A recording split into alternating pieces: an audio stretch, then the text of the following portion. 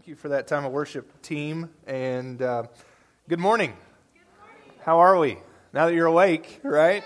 Yeah, good morning. Well, my name is Ray. I'm one of the pastors here serving with you at New City. The first thing we're going to do here is on the inside of the aisle, there's a little clipboard, and if you're on the inside of the aisle, I'm going to ask you to grab that and pass that down the aisle, okay? There's a couple things we're going to ask you to do. If you could just write your name on there so that we know you're here, but then also there is a little thing that says Connect card at the top, okay? And so it looks a little something like this. If you're a guest with us today, we'd love for you to fill that out, and then I will meet you at that orange table right there at the end of the service, all right? We just want to say, hey, thanks for coming, welcome you, and then we have a gift for you as well, okay?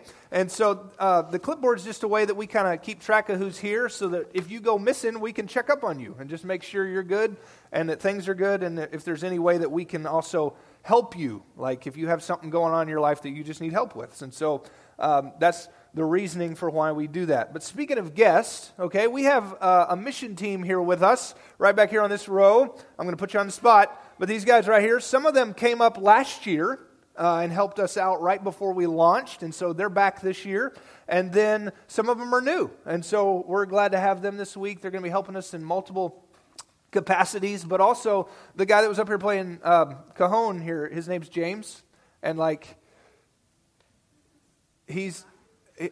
going to try not to cry. This is weird. But anyway, James and I have done ministry together for multiple years, or did. We haven't in the past 2 years, but he's seen my good, he's seen my bad. I've seen his good, I've seen his bad, but man, we've done life together, and it is awesome to have him sitting here today and even to be able to play in the band and just what God's doing in his life and how God's using him in Fort Smith. It's just been cool to see.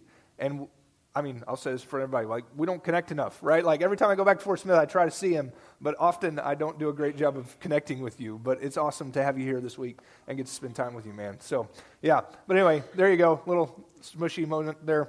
All right. I love you. Okay. So, anyway, we've done a lot of things in ministry together. But here we go, as we're walking through this series called Believe. And I think that's the last week of that song, okay? So great news, right? But anyway, we are in our final week of our first 10 weeks. So this series is 30 weeks that we've been walking through, right? But we're done, or coming to the end of today, our first 10 weeks. And in this series, we've talked about a couple different things of what we believe, right? So we started with our vertical beliefs, like our beliefs towards God and who He is and what He means in our life. And then these past couple weeks, we've been looking at the horizontal, right? Like how we interact with those around us. And so the compassion that we have towards them, the love that we have, how we steward the things that we've been given, what we talked about last week. Now this week, we're going to move even further down the line than just the life that you are living now, right? We're going to step into this peak or this look of what eternity looks like. Okay? And so we're going to go even further down the road, if you will. Okay? And so each week we've kind of had this key question that has really fueled our conversation. Okay? And so each week this question comes up to just kind of get you thinking, right? Or if somebody asks you this question, you now hopefully have a response to it, right? And so our question this week is simply this: what happens next? Okay, now put this in the context of these 10 weeks. So we've talked about our connection with God, right? Then we've talked about our connection with others. Okay, those are there. Now what happens next? Right? Like, what do we have next for us? And so many a person can make a proclamation or a prediction about the future, right? Like, you can say a statement like, hey, tomorrow I'm going to Taco Bell for lunch, right? Like, you can make a prediction, or you can make a hope for the future, right? Or even in a couple months, I'm going to go on vacation to here or there, right? But here's the thing about it. In our human minds, we don't truly know what the future holds, right? And so when we talk about eternity, sometimes folks are like, well, you don't know that. Well, We may not, but guess what? As believers and followers of Jesus, we do have this thing within the Scriptures that tells us a little bit of what the future will hold and what the future will look like. It's almost as though God has blessed us and given us this snapshot of what you, as a follower and believer of Jesus, have to look forward to.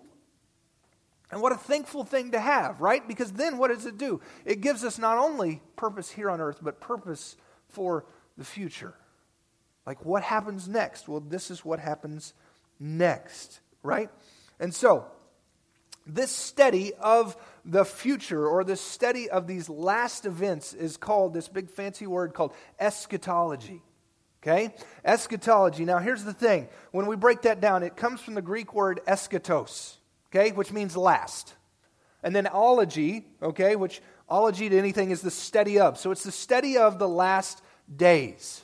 Okay? And so when we talk about eschatology, there's really kind of two types of eschatology that we see in the Bible. There's individual eschatology, like what happens to you individually in your last days. And then there's general eschatology, which is, okay, these are going to be the final events of those last days.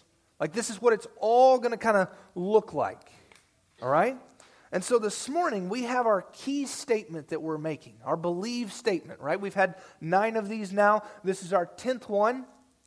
And in this believe statement, this is something that you can take with you. And when someone asks the question, hey, what do you believe about the future? Like, what do you believe about the end times? All of those things, you can take this statement and begin to share it with them, okay? And so here's our statement today.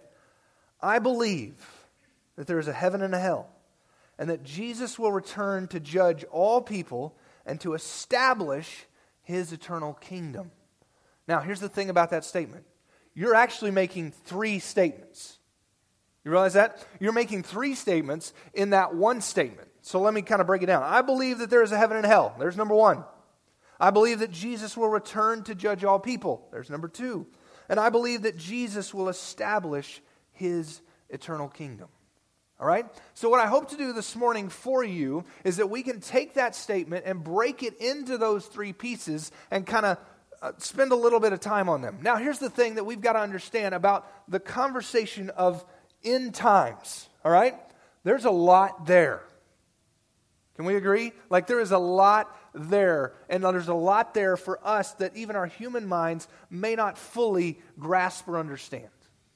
And the end times, in the same way as creation, are something that's been really debated for years, centuries, right? But this morning I want to give you kind of an overview of this statement that we're making, all right? So the first one, I believe there's a heaven and a hell, all right? Now here's the thing. I think in many contexts, we try to dismiss the reality that these are literal places. Like, we kind of put them out there as a okay, maybe. But no, they are literal places, okay? And so this statement really carries some weight. When you're saying, I believe there is a heaven and a hell, you are saying, I believe these places truly exist. Like, this is a thing, okay? Now, here's the thing. One of them is really easy to talk about. Heaven.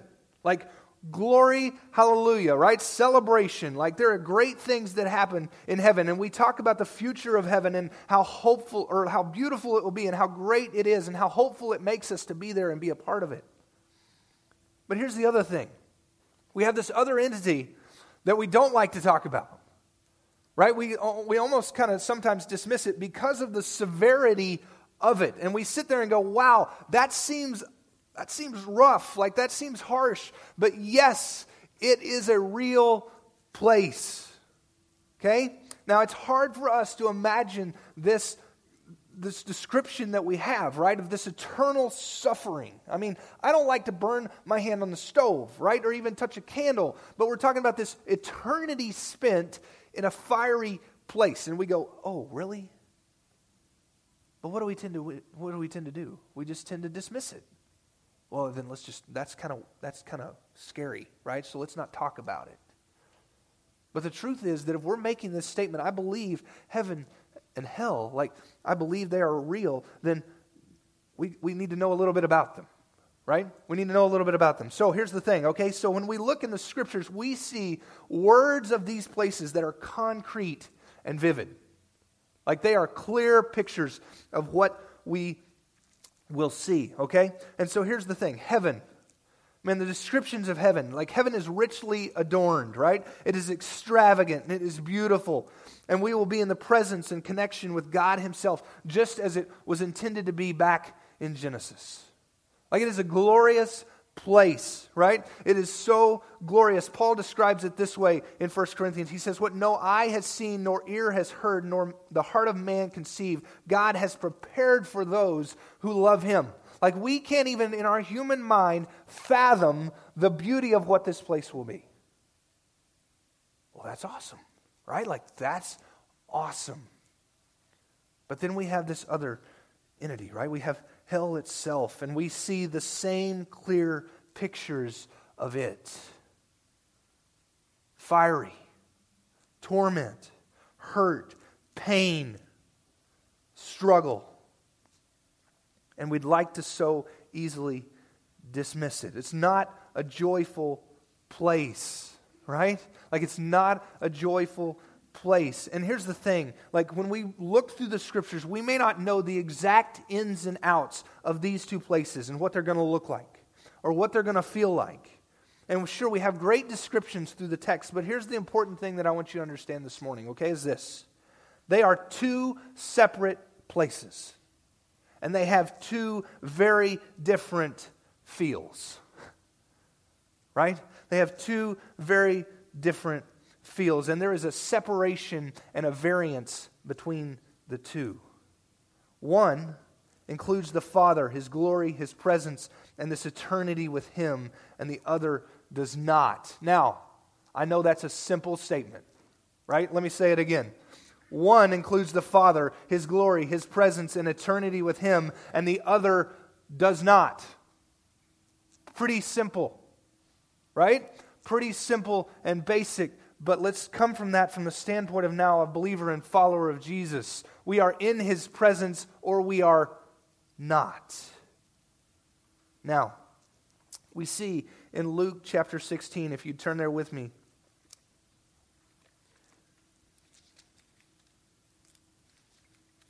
we see this individual here. And we get kind of a picture of what this place of torment looks like. And it's so tough for him, and it's so rough for him that he says, you know what? I would desire that you send someone back to share with them of the torment that is in this place. In Luke chapter 16. So let's read it. There was a rich man who had dressed in purple and fine linen, feasting lavishly every day. But a poor man named Lazarus, not the same Lazarus that would be raised by Jesus, but covered with sores and was left at his gate. And he longed to be filled with what fell from the rich man's table, but instead the dogs would come and lick his sores. One day the poor man died and was carried away by the angels to Abraham's side, to heaven as we know it. The rich man also died and was buried.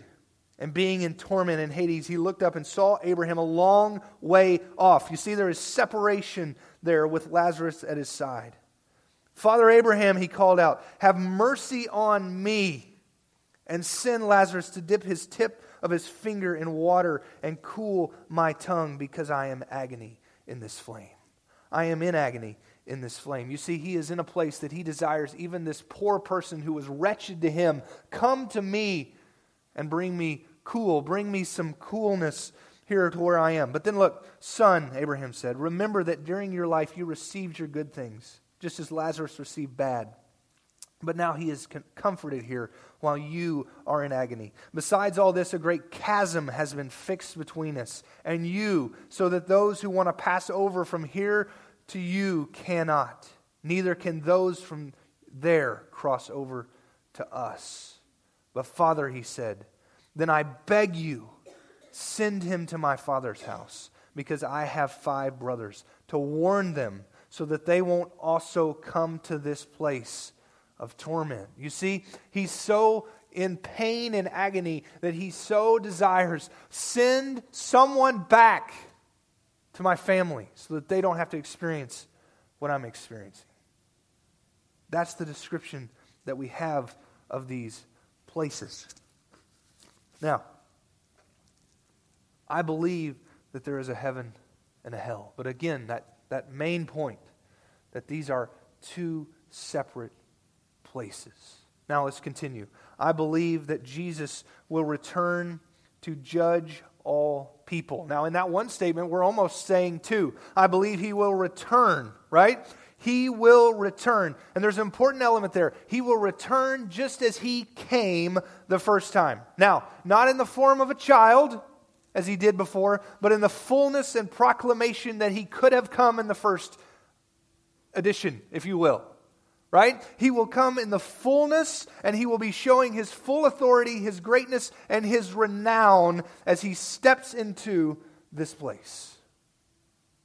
He will declare, I am God. And we see in the Scriptures that all will bow before Him. Now let's look at what the Scriptures say about this and how they describe it. Okay, so turn over to 1 Thessalonians. I've got to get there myself. In chapter 4, we see that when this description of Jesus returning, look here in verse 16 of chapter 4. For the Lord Himself will descend from heaven with a shout, and with the archangel's voice, and with the trumpet of God, and the dead in Christ will rise first. Now here's the thing. You've heard the trumpet in the marching band, right? The trumpet in the marching band has great prominence. Like, it's loud. But guess what? This trumpet will have that trumpet will have nothing on the trumpet of the Lord. It will be full proclamation. If you think king's proclamation, right? Like the king is coming, that's the proclamation that we will experience from the trumpet and the sound of the Lord returning. And what a beautiful thing it will be. No one will be able to not take notice. It will be present and clear. But look here. We see all through the Scripture this verbiage of the day of the Lord, the declaration of the Lord, the time of the Lord, the restoration of the Lord. And all through the Old Testament, we see it as kind of this place of this day of expectation of deliverance, right? Deliverance. And then it moves into the New Testament and they speak of the day of return, like the day of the Lord. We will celebrate it. And here's the thing about the New Testament church. They were never in a place that they needed to be convinced that the same Jesus that had just lived, died, and resurrected would not return. Like, they knew it wholeheartedly. And they fully believed it. And they believed it so much so that they thought it was going to be like in their lifetime. Like, He said He's returned. Well, He's done all these other things He said He's going to do, so He's probably going to return, right? And then when He doesn't return and they start having people die, they're like, wait a minute. They're not going to get to share in the glory of what we have. And so Paul writes them here in Thessalonians and says, no, look. They will celebrate in the glory as well, right? So look at verse 15. For we say this to you by revelation to the Lord. We are still alive at the Lord's coming. Those that are still alive at the Lord's coming will certainly have no advantage over those who have fallen asleep. For the Lord Himself, as we just read, will descend from heaven with a shout, with the archangel's voice, and with the trumpet of God, and the dead in Christ will rise first. Then we who are still alive will be caught up together with them in the clouds to meet the Lord in the air, so that we will always be with the Lord. Therefore, encourage one another with these words. You see, they're getting mad. Like, wait, they're not going to get to experience the glory of the Lord. And Paul's going, no, there is no advantage, life or death, but your connection with the Lord. That's the advantage that you have. You're in relationship with Jesus and who He is. And then he says, look, in chapter 5, verse 1, about the time and the seasons, brothers, you do not need anything to be written to you. For you yourselves know very well that the day of the Lord, see there's that phrasing, will come just like a thief in the night. Now, how does a thief come? Do they shoot you a text and like, hey, I'm on my way? No. A thief quickly appears, right? A thief is unexpected. They come when you least expect it, in fact. And here he says, look, when they say peace and security, then sudden destruction comes on them with labor pains come, like labor pains come on a pregnant woman. I remember when Abby was pregnant and she would have like contractions, right? And they're whoa, what was that? Right? Like it stops everything. It's unexpected. In the same way is how then the Lord himself will return. You see, you don't plan on the thief coming in. But verse 6, look what it says in chapter 5. So then we must not sleep like the rest, but we must stay awake and be serious. For those who sleep, sleep at night, and those who get drunk are drunk at night. But since we belong to the day, we must be serious and put on the armor of faith and love on our chest and put on a helmet of the hope of salvation. For God did not appoint us to wrath, but to obtain salvation through our Lord Jesus Christ. Right? Like, don't just rest in the fact that you will have glory, but put on the armor of God, right? The same armor he speaks of over in Ephesians, like put on the armor and be ready to go. Fight the battle.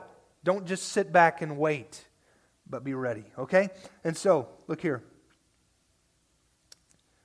Verse 9, for God did not appoint us to wrath, but to obtain salvation through our Lord Jesus Christ, who died for us, so that whether we are awake or asleep, we will live together with him.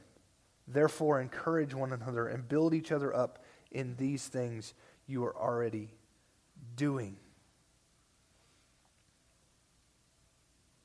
You see, it doesn't matter ultimately if they were dead or alive, but it came down to their relationship and their connection with Jesus. Now, we've made the statement, I believe there's a heaven and a hell. We've made the statement, I believe that Jesus will return. But then there's that second part, that he will return and he will judge. Right? He will judge. And we see judgment from God in several capacities in the Old Testament. And thankful for his grace in the New Testament. Right? Like you look back at the Old Testament and you're like, wow, God took things seriously, didn't he? And he took care of them quick. And in the New Testament, we have this grace that is given to us, each and every one. But then, there's this moment here we're talking about is this final moment of judgment, this ultimate judgment of all nations and all people, okay? And so Jesus himself even speaks about this over in Matthew chapter 25. So if you have your Bibles, turn over there with me. And this is right after what we talked about last week, right? This idea of stewardship and stewarding the things that you have. And then in that, why does he want them to steward it well? To prepare for when Jesus returns, right? But then in verse 31 of chapter 25, he says this, when the Son of Man comes in his glory and all the angels with him, then he will sit on the throne of his glory.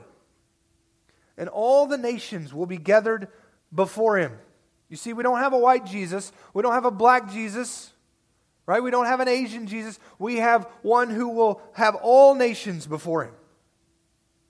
And they will be gathered before him, and he will separate them from one another, just as the shepherd separates the sheep from the goats. And he will put the sheep on his right and the goats on the left. Now look here. He's not talking about Jesus sitting before literal sheep and goats, right? This is figurative language of those who will follow him and those who will not. You see, sheep have a shepherd. Goats just simply graze. Right? Sheep have a shepherd, but goats simply graze. And so as he's walking through this, he says, look, then the king will say to those on his right, the sheep, come you who are blessed by my Father. Inherit the kingdom prepared for you from the foundation of the world. For I was hungry, and you gave me something to eat. I was thirsty, and you gave me something to drink. I was a stranger, and you took me in. I was naked, and you clothed me. I was sick, and you took care of me. I was in prison, and you visited me. And then the righteous will answer him, Lord, when did we see you hungry and feed you, or thirsty and give you something to drink? When did we see you as a stranger and take you in, or without clothes and clothe you? When did we see you sick or in prison and visit you? But look here, the king will answer them, I assure you, whatever you did for the least of these brothers of mine, you also did for me. You see, these are actions of love, right? Are they not? They are actions of love that these people begin to do and to put in place. But then look here in verse 41. Then he will also say to those on the left, depart from me, for you who are cursed, into the eternal fire prepared for the devil and his angels. For I was hungry, and you gave me nothing. I was thirsty and you gave me nothing. I was a stranger and you didn't take me in. I was naked and you didn't clothe me. I was sick and in prison and you did not care for me. Then they too will answer, Lord, when did we see you hungry, thirsty, a stranger, or without clothes, or sick, or in prison, and not help you? And he will answer them, I assure you, whatever you did not do for one of the least of these, you did not do for me either. And they will go away into eternal punishment, but the righteous into eternal life. Now we go, man, that seems harsh, doesn't it? Like, that seems harsh, but here's the thing about it. Look, they're both presented with the same opportunities. But what puts them in the different places? How they respond to those things that are given to them. Right? Their response to how the things that are given to them. Now, here's the deal. You may hear some of this and struggle with it a little bit, right? Like, be troubled a little bit in your heart. That's a hope.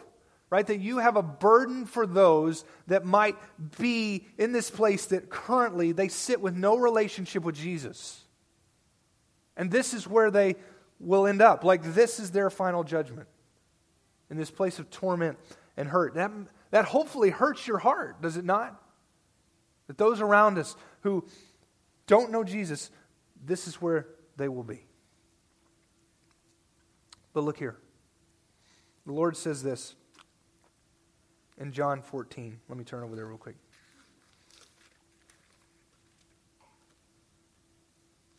He says, do not let your hearts be troubled. You believe in God. Believe also in me. My Father's house has many rooms, and I'm going there to prepare a place for you. And if I go away and prepare a place for you, look here, I will come back. So there's the return, and receive you to myself, so that where I am, you may also be. You know the way to where you will know the way to where I am going. Right? Do not let your hearts be troubled if you are believing in God, believing in Him. Now, that final thing that we have here in this statement, okay? I believe Jesus will establish His eternal kingdom. So He returns, right? He will return and He will establish His eternal kingdom. A new order has come about, right? In Revelation, we're introduced to it in this way in Revelation 21. There I saw a new heaven and a new earth. For the first heaven and the first earth had passed away, and the sea no longer existed. And I also saw the holy city, a new Jerusalem, coming down out of heaven from God, prepared like a bride adorned for her husband. You see, John was given this revelation. He was given these future happenings to kind of give us a peek into the window of what was to come, to give us an opportunity to look forward to what it was going to be like. And here he tells us, look, God has now created what He originally intended. Right? There is now restoration with His kingdom. He's no longer far away and unapproachable, but He is now with us and walking in the midst of His people just as He so desired back in Genesis.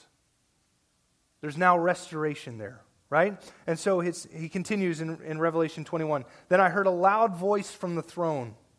Look, God's dwelling is with humanity, and He will live with them. They will be His people, and God Himself will be with them and be their God. See, He will be walking with us. But look here, it gets even better. He will wipe away every tear from their eyes. Death will no longer exist. Grief, crying, and pain will exist no longer because the previous things have passed away. The things of hurt are gone. But look then, he adds even more to it, right? Then the one seated at the throne said, look, I am making everything new. Write this because these words are faithful and true. Write this down. This is something people are going to want to hear. And everything is then restored. It's completely brought back into glory. Now here's the thing about the way John describes it. He describes it in words that we can understand, right? Words that we can grasp. He speaks of a city and lights and life and death and rivers with trees and all of these precious stones as he's describing what this new city will look like there in Revelation 21. But here's the thing about it. It's not something that we can fathom. Yes, we can dream and we can think of what it'll be, but it's far more than that. It'll be greater beauty than we can imagine. Look here, in Revelation 21:23, he says this, "The city does not need the sun or the moon to shine on it, because God's glory illuminates it, and the lamp is the Lamb, Jesus himself. The nations will walk in its light, and the kings of the earth will bring glory into it. And each day its gates will never close, because it will never be night there. And they will bring the glory and the honor of the nations into it, and nothing profane will ever enter it, and no one who does what is vile or false, but only those written in the Lamb's book of life." It's going to be a place of beautiful glory in the presence of God himself. But who will be there? Nothing profane will enter it. And no one who does what is vile or false, but only those written in the Lamb's book of life. Only those who have relationship with Jesus. Only those who have confessed with their mouth that Jesus is Lord. Only those that cling to Jesus will eternally be in his presence and in his glory. But that's why the one who does is able to say, "Look, I am the way, the truth, and the life. No one comes to the Father except through me." Jesus makes that statement. No one can come except through me. Like he is the pathway to this. That's why he's so important to our lives, right? Such an important element of our lives. I believe that the God of the Bible is the one true God. Father, Son, and Holy Spirit. I believe God is involved in and cares about my daily life. I believe a person comes into right relationship with God by God's grace through faith in Christ Jesus. I believe the Bible is the inspired Word of God that guides my beliefs and actions. I believe I'm significant because of my position as a child of God. And what we talked through of this glory and this place we'll be puts us in a pretty great position, doesn't it? I believe the church is God's primary way to accomplish his purposes on earth. I believe all people are loved by God and need Jesus Christ as their Savior. You see, there's that burden, right? The burden for the one who will not see his glory. I believe God calls all Christians to show compassion to people in need. And I believe everything I am and everything I own belong to God. But I also believe there's a heaven and a hell, and that Jesus will return to judge all people and to establish his eternal kingdom. But here's the thing, okay? Today, like my prayer for you today is that if you have not begun a relationship with him, today is the day. Today, may you be brought into true life through Jesus Christ and the power that he has in and through your life, so that on the day of return, you will be able to celebrate in his glory, whether it be in this lifetime or it be that you have passed and you are brought back. Whatever that might look like for you, right? But today is the day. Amen? Let me pray for us and we'll continue. Father,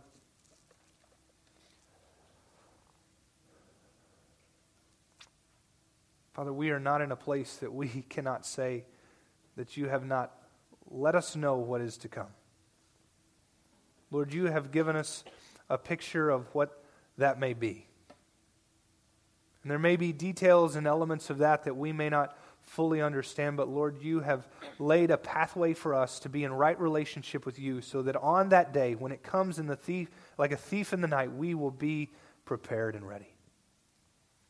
And so, Lord, today, if we have not begun a relationship with you, may today be the day.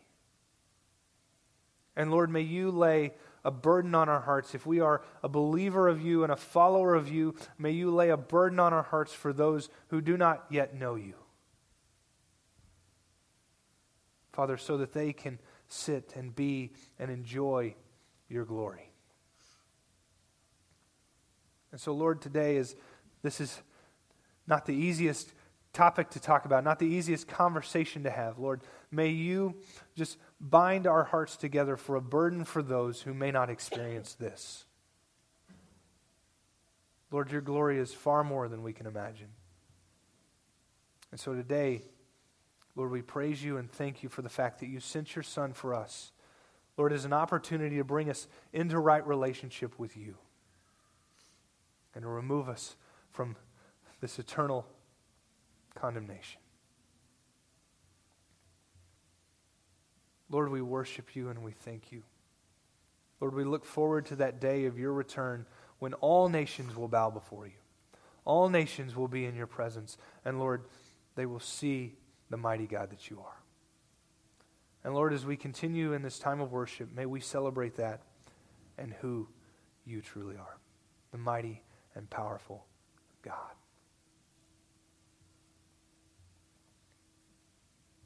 Lord, may you speak to us in just these next few minutes. Lord, whatever may be going through our hearts and through our minds, Lord, may you bring truth to it, and may you speak to us in these next few minutes. Lord, we give this time to you, and we celebrate you. In your Son's name, amen.